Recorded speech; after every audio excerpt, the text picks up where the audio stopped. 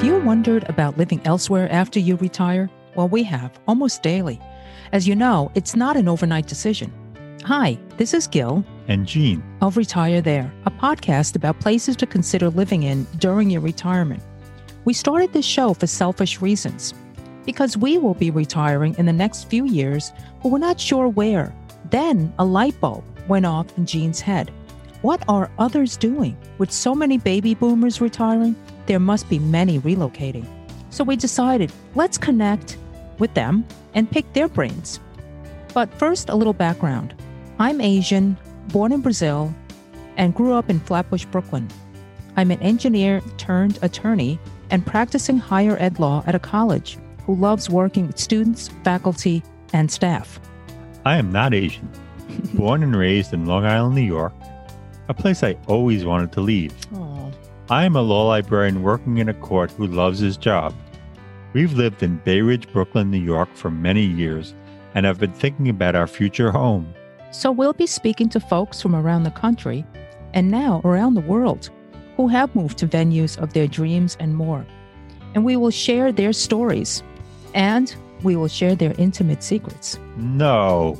I'm just kidding, Jean. But we will provide information that you may not find anywhere else. So stay tuned.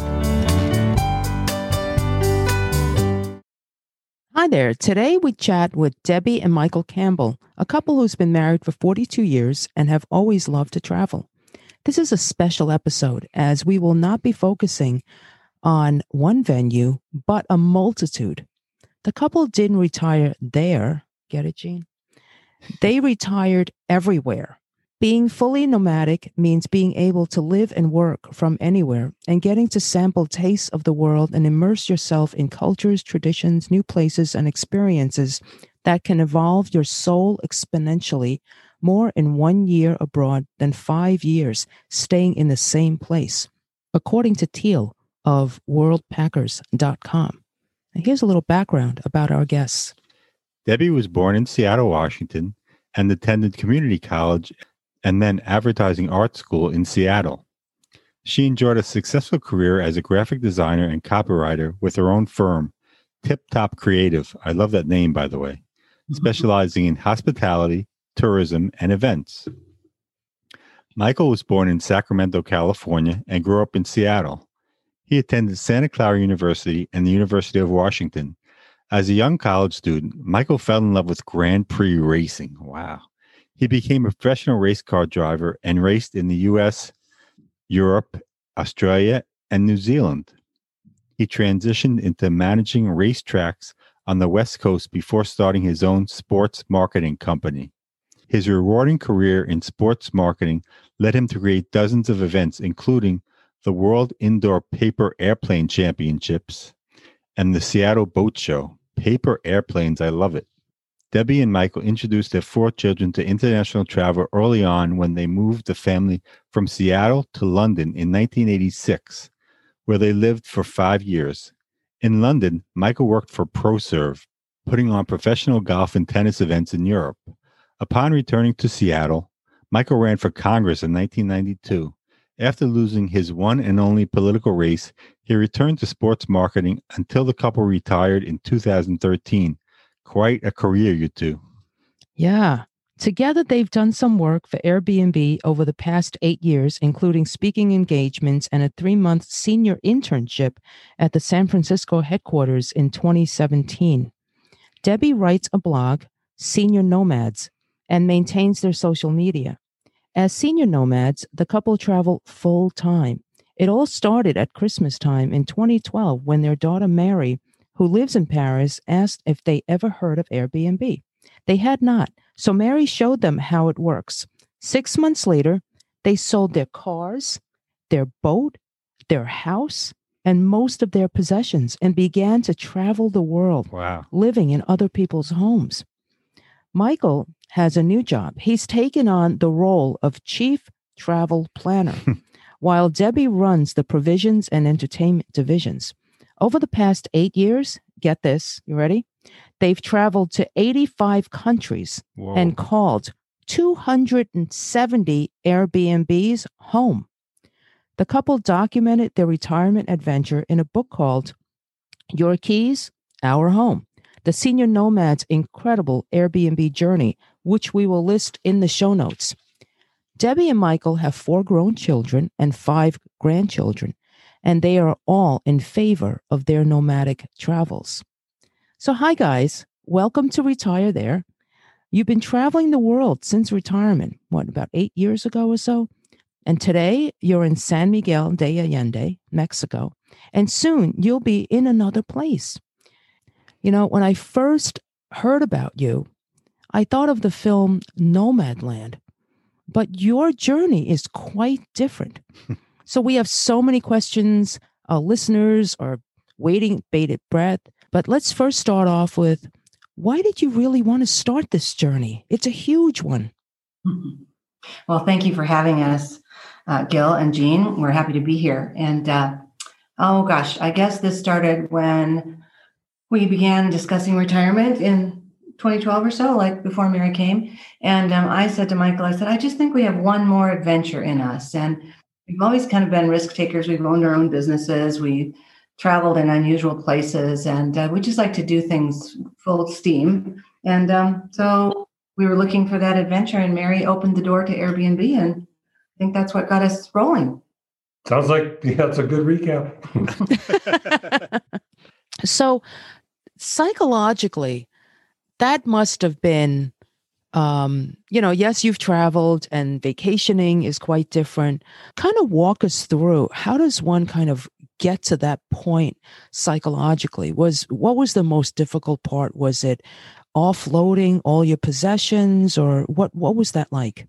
Yeah, I don't know that it was particularly difficult. It was fun. It was energizing. I think we've been we had full careers, and we were kind of towards the end of those careers, or we could have been. And this idea came to us, and as Debbie said, for a long time she'd been commenting, that we have one more adventure in us. It just seemed like this one sort of hit the bullseye, and we started thinking about it and doing some homework, and all of a sudden it's like, hey, this is it. This is that one adventure we've been looking for. Good. So you're both in sync with the thinking. And Michael is the keeper of the budget and the spreadsheets. And so he really crunched the numbers several different ways, and really kind of came into me one day in the kitchen and said, we can do this. And once we both agreed that that's what we were going to do, it wasn't stressful. It was just, there was a lot of things to do. So the to-do list got pretty long, and the deadline began looming. So I guess there was some stress around that, but it seemed to come together. It's interesting you talk about the budget. I was reading the book, and sometimes, I guess a lot of times, you negotiate a price with the Airbnb people. Is that right? Yeah. Yes. And what percentage of the time do they lower the price? Oh, I don't know. Let's see. We reach out to half a dozen potential hosts in each city, kind of interview them, if you will. And oftentimes, a couple of them will come back with a special offer. I would say the term negotiate probably is a little misleading. I'm just going to say we reach out to hosts and say, what's the best price you can offer us? And oftentimes a host will come back and say, oh, okay, great. We'll lower it a little bit, or we'll lower it a little more, depending on the season. So I'm going to say probably a quarter of the hosts come back with some sort of a reduction in price. But we don't negotiate, isn't like, I think you guys are lawyers. I mean, we don't sit across the table. This is offer. It's not like that at all. Because we think that we just say, hey, what's the best price you can do us? Well, we're not traditional lawyers, so we actually are afraid to negotiate. We don't like to negotiate. We say, how much was that? Okay. We either can't afford it and walk away, or we just go for it. So where was the first country when you started this journey? Well, we thought that maybe Mary had an ulterior motive in the first place, and she lives in Paris with her husband and now 3 grandchildren. So I think she was really pointing to Airbnb as an opportunity for us to get to France more. So, of course, that's where we went first. Ah, beautiful, beautiful. And we were able to ease into it. They lived in Paris at the time. So we stayed there for a couple of weeks, and then we went out to the coast and stayed near her husband's family in Brittany. And then we rolled up our sleeves and said, okay, we're going to do this. We're going to stay in Airbnbs. We better book one. So Michael booked the first one in Amsterdam. Within about 6 weeks of arrival, we booked our first Airbnb, having no idea what we were doing. Mm-hmm. But we did it somehow, and it was in Amsterdam. Okay. And when you get to your location, do you then decide how long you will be there after, the first few days, or do you guys have the itinerary already in plan, so to speak?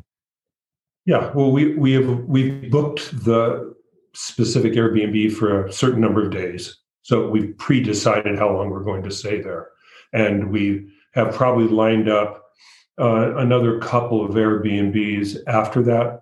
So just to make it simple, we probably have about 3 cities lined up, kind of rolling forward. Mm-hmm. Okay. A big container ship going across the ocean is pushing a bow wave, big water out in front of the container ship. And so we have a bow wave of, 2 or 3 Airbnbs ahead. I like that. And what's the average length of stay, would you say? So pre-COVID, it was around 7 to 10 days. And so then COVID kind of threw things off. But so there's some 2 weeks, usually the longest one is 2 weeks. And sometimes it's just a couple of nights because we're moving through a country and, we only want to have a car, which we only do a couple times a year. But when we're driving, sometimes we stay shorter times because we're anxious to get on the road and finish our road trip. Oh, okay. And maybe this was pandemic. What was the longest stay you've had so far, and in what country? So last, let's say February, March, when COVID really hit, we were in Mexico, in fact, the city where we are now, in the same house, which is called San Miguel de Allende. Mm-hmm. And we ended up staying here for about 3.5 months last year. And we've been back a couple times since. We've been in this house right now for another couple of months. So that's the long. Okay. Yeah, that's a great city, right? It is. It's beautiful. And this is as close as we come to a second home, a real home, because we've been in this house 4 times and we leave things in the cupboards. We even bought a bathroom scale. And we have a cat, half here. Okay. So the cat belongs to the owner? It's a foster cat. So I volunteer at the animal shelter when we're here. It's very close by. And I usually pick up a kitten to have during our stay. It's a bonus. Oh, that's great. Oh, that's so nice. You say in the book your favorite front door was a boat hatch in Italy. What was that like? That was great. We're boaters. Anyway, we had a sailboat that we sold when we started this adventure. And I often say I miss the boat more than the house. And Airbnb offers boats. And we've probably stayed in half a dozen. Oh, wow. Yeah. Wow. So we really like that. We don't take the boats out. They're usually, the restrictions are that they stay in the marina, but we love marinas. And we've been in the south of France. We've been in Croatia. We've been in Spain. We've been in Italy.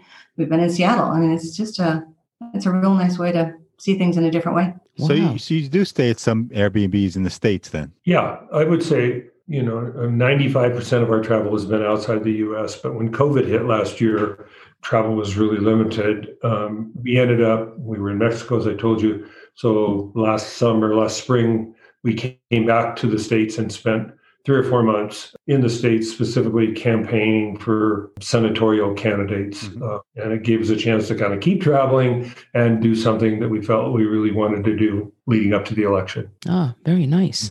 I'm sorry, Giltz, because your question earlier about long stays, and those also happen to be longer stays. We were in Montana for a month and Alaska for a month. So, yeah, that was interesting. Because you stay in any location pretty much less than, let's say, 90 days or so, you really don't have any issues with visas, correct? Right. Yeah. I mean, again, our average stay is probably 7 to 10 days.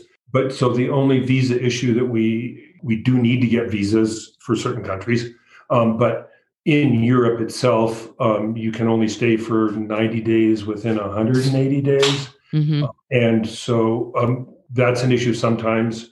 Sometimes we've actually got a 1-year long-term visa from France. And if you have that, then you're allowed to stay in the rest of Europe for the whole year. I think we've done that 3 different years. That's a great way. Okay, got it. And I assume you buy international insurance. Is that correct? We do buy medical insurance. We do. Yeah. And how does that work if you're going from one continent to another? I guess, is it one company that provides wherever you go? Yeah, it is one. Yeah. As long as you're outside the United States, it'll cover you wherever you are. Yeah, probably except North Korea, I suppose. Yeah, I suppose maybe. Okay. Yeah. All right. Can you tell our listeners what do you look for in an Airbnb for those who haven't used any or a few, so on? Well, we have a list, and we've gotten pretty good at it. We like anywhere with a big table because we like to spread out. We like to do puzzles and play games, plus do our work, our blogs and things. We like strong Wi-Fi is important for us to be able to do what we do and travel plan and write. We like a little outdoor space if we can get it. And we always try to stay in the center of the city. So Michael's tip on that is what, babe? How do we do that? Yeah, well, we want to stay in the center of the city because we like to walk and take public transportation. We rarely rent cars. We're kind of city mice, if you will, and our interest is to go to capital cities and absorb as much of the culture as we can, living as locally as we can in those major cities. So we try and stay in the center of the cities. Many cities have free walking tours. Those, quote, free walking tours where you tip the guide at the end usually leave from an interesting part of the center of the city because you're walking. So, and we usually, in a city that we don't know, will kind of center in on where the walking tour starts, that's sort of the cultural center of the city. Mm-hmm. So we'll try and stay as close as we can to there. And I'll toss a kitchen in there because we cook most of our meals in, and I love to cook, and I love to go to the markets and try to cook locally and the cuisine of wherever we are. I really look hard at the pictures of the kitchen. Yes. Oh, that's a great idea. Yeah. That's a good tip. And when you go from place to place, and I know you have a itinerary over, let's say after 10 trips, do you ever get stressed of the move? Does it get to the point where you go, oh, I have to pack again? And is there any stress associated with that? Oh, probably a little bit, but we've really got a good mindset around traveling forward. And we're looking forward to the next home. We're looking forward to the next host in the next city. And we just kind of get into a routine. It's travel day. We're extra nice to each other on travel day. Mm-hmm. We're gentle on ourselves, and we just settle in, and that's where we live. Mm-hmm. I think that's the second time you brought up the word stress. I'd like to think we're pretty stress-free. Living on Earth means that you're constrained by all sorts of things. So it's not nirvana what we're doing. But I think what keeps you going is, if kind of come back to my analogy of a bow wave. If we're in Stuttgart and we're on our way to Munich, and after that we're going to go to Lyon in France, we've already booked our Airbnb in those places, 2 weeks, 4 weeks out in front.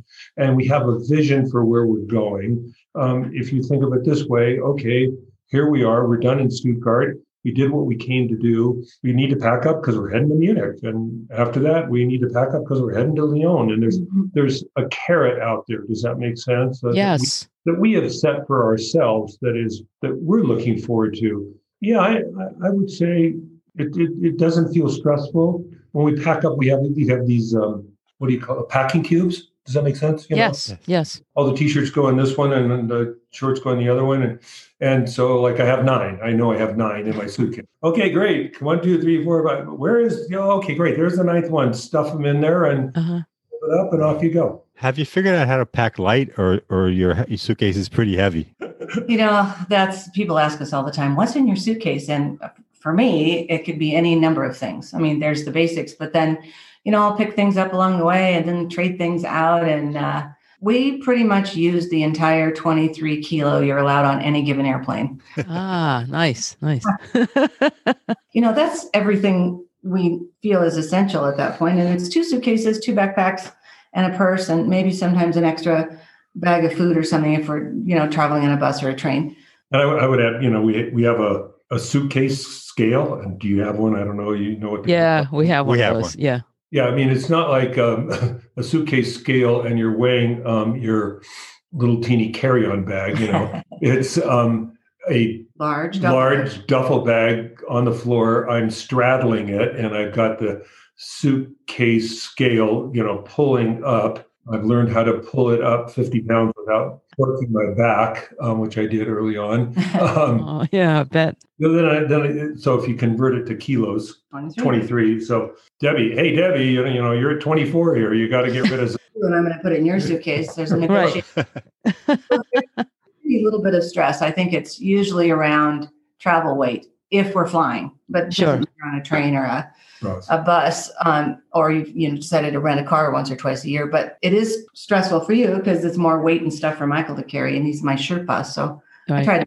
Yeah, I guess I asked that because whenever we go on vacation, but I guess the mindset is different, right? Once a year you go, maybe twice on vacation. When we get home, I always take a day off before I go back to work because I just need to decompress. So I was just wondering, like, if you're on the move as much as you are, do you have that decompression? But I guess you guys have done it for so long that you're used to it. And maybe it's just not there anymore, right? Does that make sense? We also say we're not on vacation. We're daily lives in other people's homes. So when we get to a city, we don't feel like you do when you're on vacation. We have to do this. We have to take this tour. We have to go to this museum. We do those things. But if we miss one, we miss one. And we don't have anybody back at the office or back home to say, oh, I'm sorry, we didn't go to the restaurant you recommended, or we didn't go to the Eiffel Tower.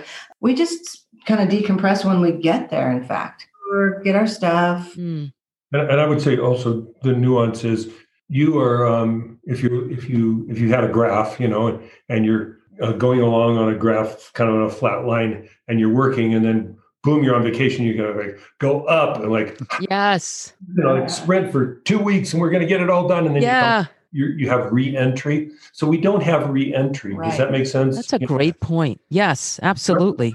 And as Debbie says, people don't know where we are, or they don't care where we are, including our kids. And no one's asking us, oh my God, did you go to that restaurant? Oh, why didn't you go to the Louvre the third time? Yeah. It's just it is our life. And we're just kind of rolling forward in different cities, in different homes. Okay, got it. Yeah, it's interesting. You say in your book, for us, arriving in a new city is like coming home. You get home and you sit down and watch TV or whatever, just like you get home anywhere. I thought that was very interesting. Yeah, we do that. And, sometimes we're home for a day and a half before we really kind of even go out and start exploring. And we travel with our bed pillows. We put those down. Michael runs around and looks at the Wi-Fi connections right when we get there. I go to the kitchen and see what I got to work with because I have cooked in 270 kitchens.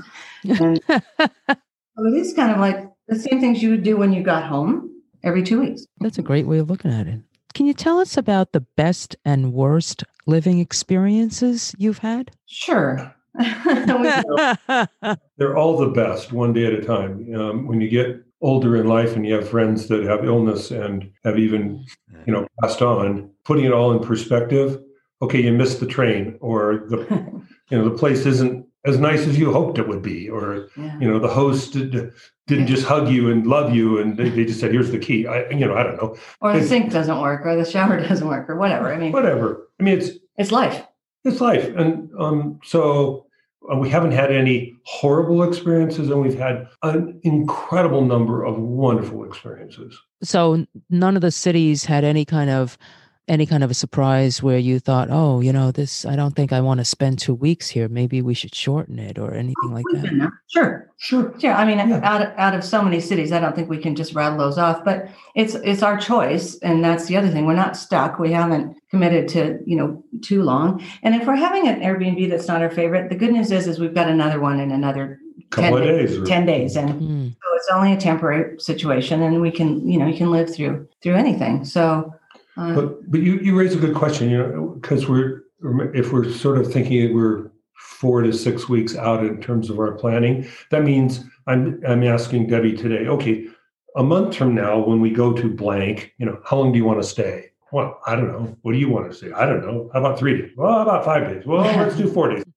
And so you could get there and think, oh, we really didn't need to be here that long. If you've ever been to, Chisinau in Moldova, you don't really need to spend that long time there. We don't speak Russian. There's so many things to say. And you can also find the situation where, oh, we wish we were staying here longer. Well, we'll just we'll come back. We'll come back. We'll come back. Okay. It's interesting you bring up languages. Do either of you speak other languages? I'm learning French. That's my 2021 commitment. But otherwise, no. And we just don't think that should be an impediment for people not to travel. We've encountered almost 50 languages. And so which one would you pick to be your second one? So what we do is we're just as polite as possible. We learn a few phrases in every language so that we can approach a stranger and say, excuse me, I'm sorry to interrupt, or can you help me? Or, good morning, good afternoon, I'd like to eat that. I think people appreciate that you make an effort. And if you're nice and you speak English, I think people will be amazed how many people do speak English, but don't tell you that they do. And I'll beware of what you say on trains and in public places, because, there's probably a lot more people that understand what you're saying than you think there might be.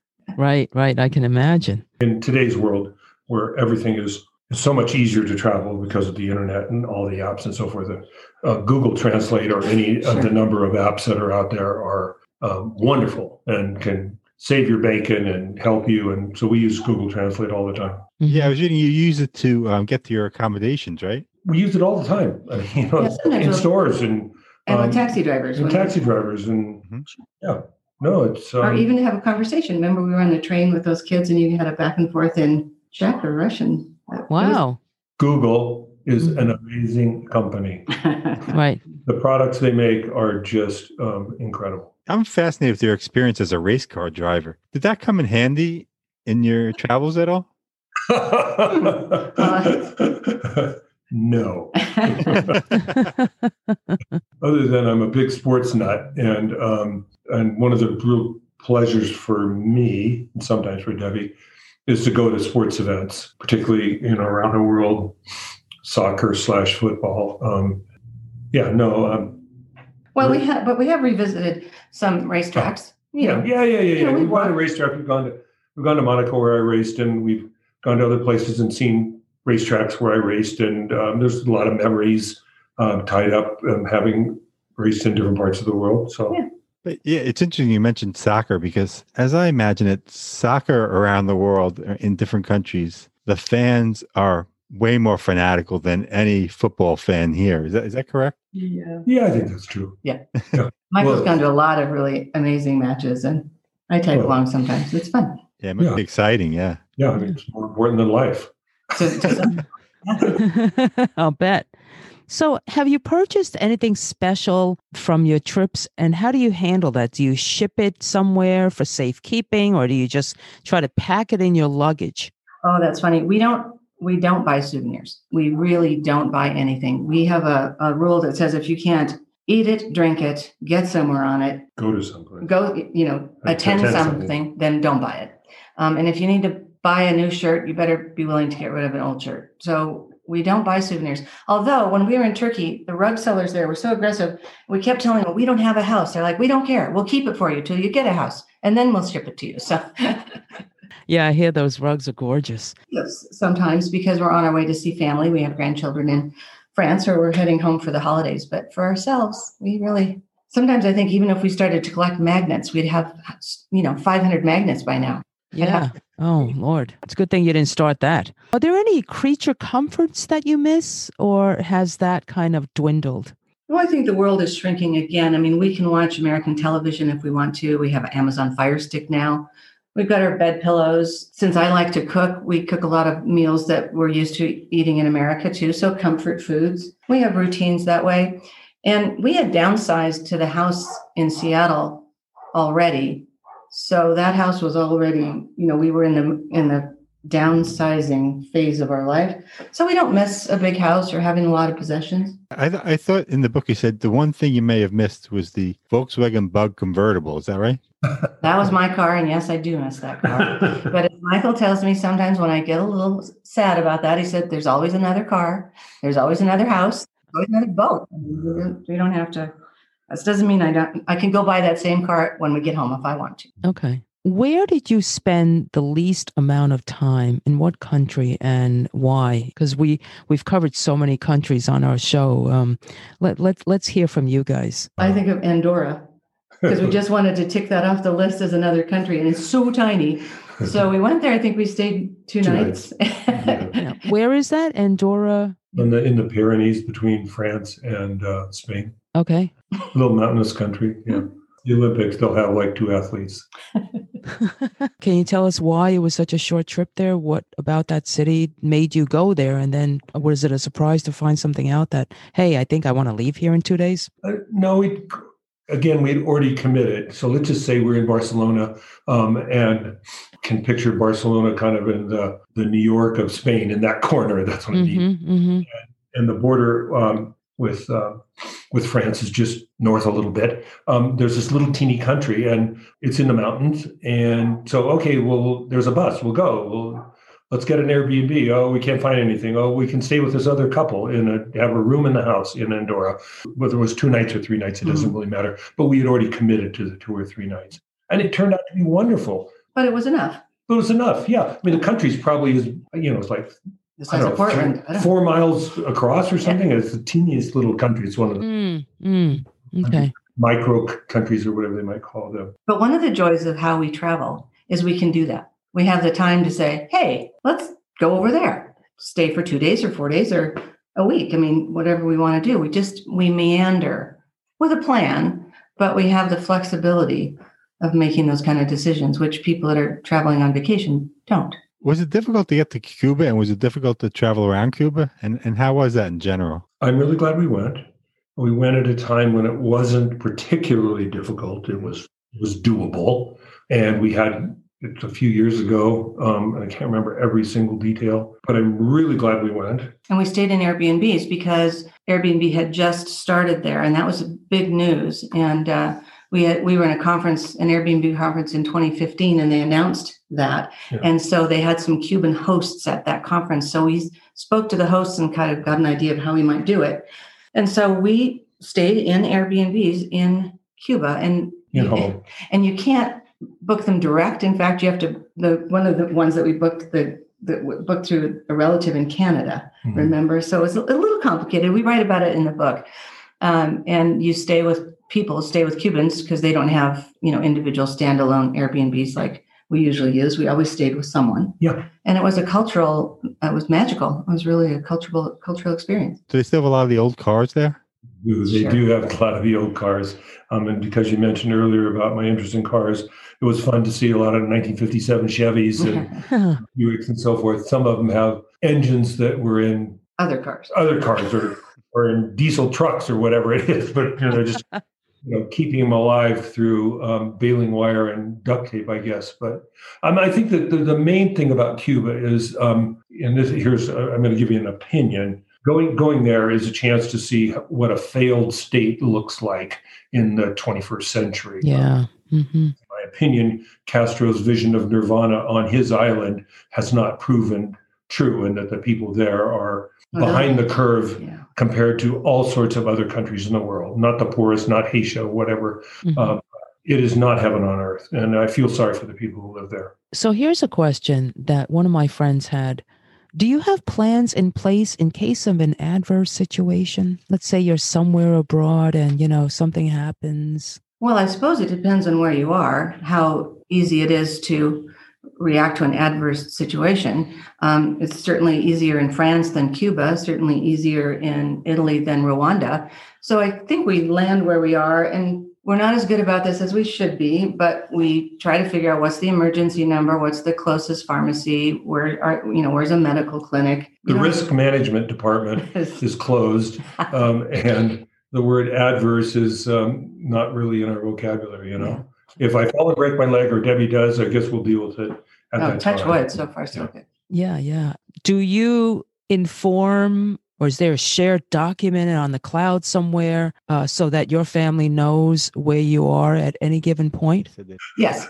Michael does go to a great deal of effort to write and tell them where we are, and then we never hear from anybody. Okay. So at least we know where we are. They really trust us to make good decisions. They just do not worry about us. And I'm 65, Michael's 75, and we're in really good health and really enjoy what we're doing. So no one's ever saying, oh, Mom, Dad, you should stop. You need to come home. You need to settle down. Live next door to us so you can look after the kids, which we won't do. So Yeah, yeah. Sounds like you, Gil. I know. Well, for me, I'm a risk manager actually from various jobs. And I come from a large family. There's 7 kids. We have this understanding whenever any of us travels, we just send our travel itinerary to each other. So the siblings know, oh, that plane landed, or in the past there was, unfortunately, an aircraft crash, and they couldn't find us. Or my sister was in Barcelona and there was a bombing. During the big bombing, yeah. Yeah. We were like, oh my God, I know you're in the middle of town. Are you okay? Are you okay? I just think it's a good practice that I've been like that since in my 20s, I guess, since I moved away. Since you were 3, I think. Yeah, maybe since I was 3, but it's comfortable for me, a secure feeling knowing that, if my sister is in Shanghai, which, she went to, that I knew she landed and that everything was okay. And that, if she went into the hospital, that there was someone there who could then let me know what was going on with her. So those are the reasons why I asked. Okay. To that point, my next blog, I think, is going to be titled Where Things Are, because part of nomadic travel is you do have a responsibility to get information out to your family about not only where you are, but if something happened to you, what they need to do. Exactly. So bank accounts, passwords, things like that, and what we want done. And so we do have that we leave every year with our oldest son and our youngest son in a binder, in the cloud. So we do that, and we're not just completely off the grid. Right. Okay, good. I think we're in agreement. And you say you live by the Boy Scout rule. Does that just mean being prepared, or what is that? What do you mean by that? Well, I think it's probably the part about, but leaving the place, is clean or better than you found it. I mean, so we pride ourselves that when we leave an Airbnb, that the host is going to be pleased when they find the condition that we left it in. And so the reviews are really important to us. And that's our kind of our currency in the community. So anybody who we reach out to and are requesting to stay in their Airbnb can look and see all of our reviews. So we're really proud of those. That's leaving the place really nice and getting a good review is important to us. I agree.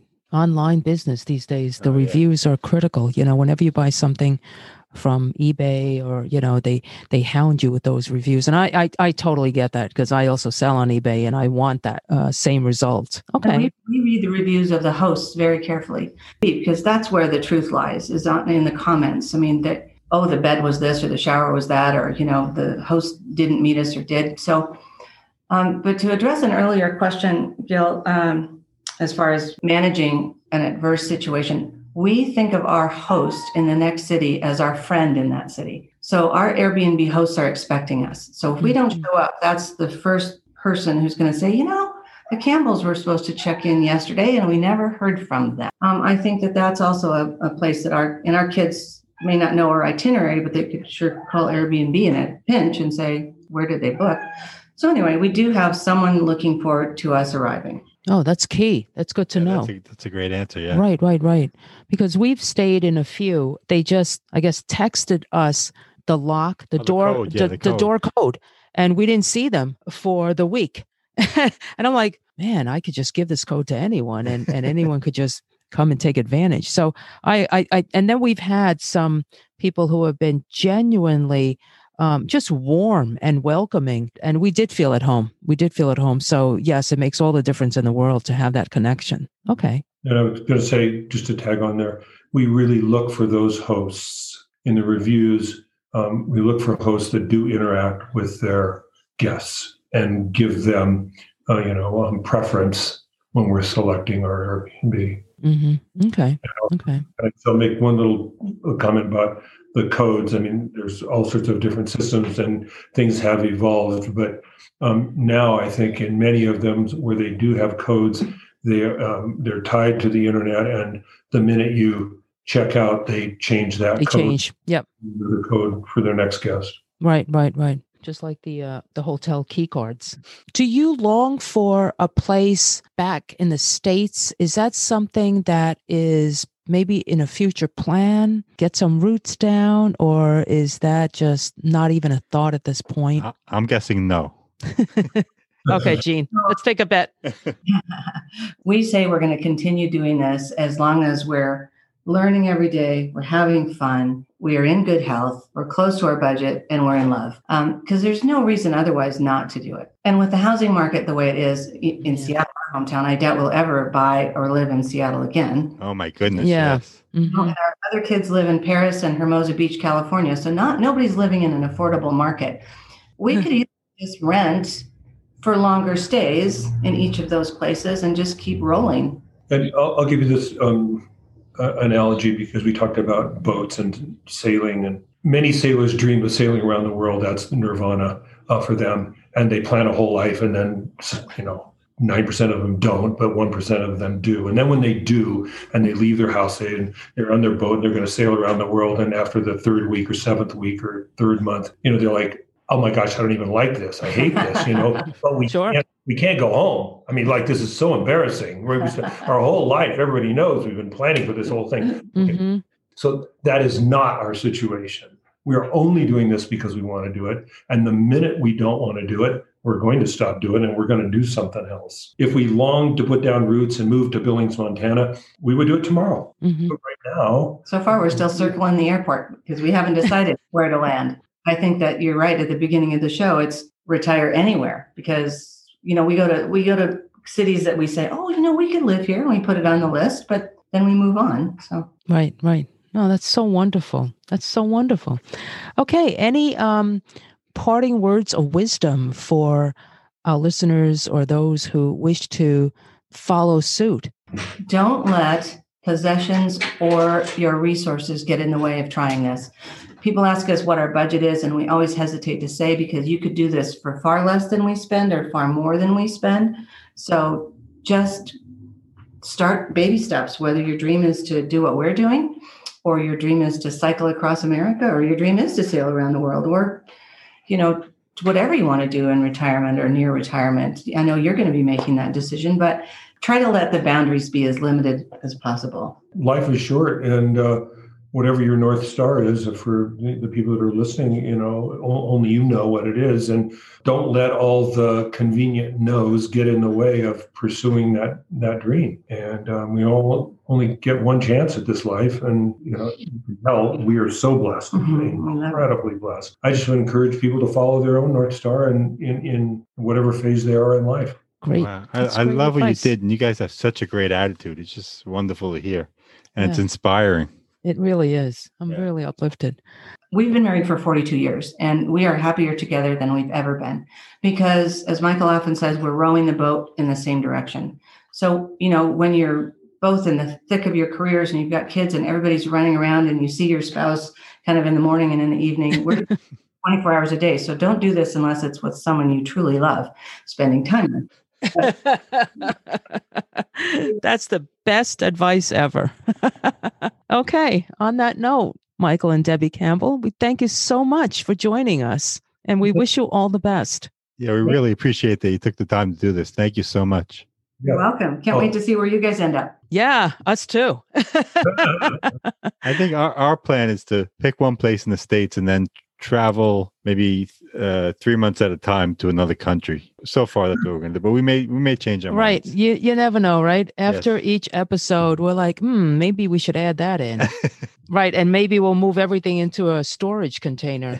But I do long for, I guess, because growing up in a very tight household with a lot of kids, I long for a place of my own, which we now have. And that's why we have one child, because we took care of we took care of parents on both sides. And when they were going through their ups and downs and illnesses, I have this vision of a place that I want, a very modern, with a warm fireplace, beautiful kitchen, simple, but very simple, minimalistic in a way. And then we'll just keep coming back and forth. All right, guys, take care. Thanks again. Bye-bye. Okay, bye. We hope you've enjoyed this episode. If you know someone who's relocated for retirement and wishes to share their story with us, please reach out to us. We'd love to hear from you. Our email address is gg@retirethere.com. Our website is retirethere.com, and you may follow us on Twitter @retirethere_. Now, if you've liked our show, please subscribe and rate it in Apple Podcasts. In the meantime, be well.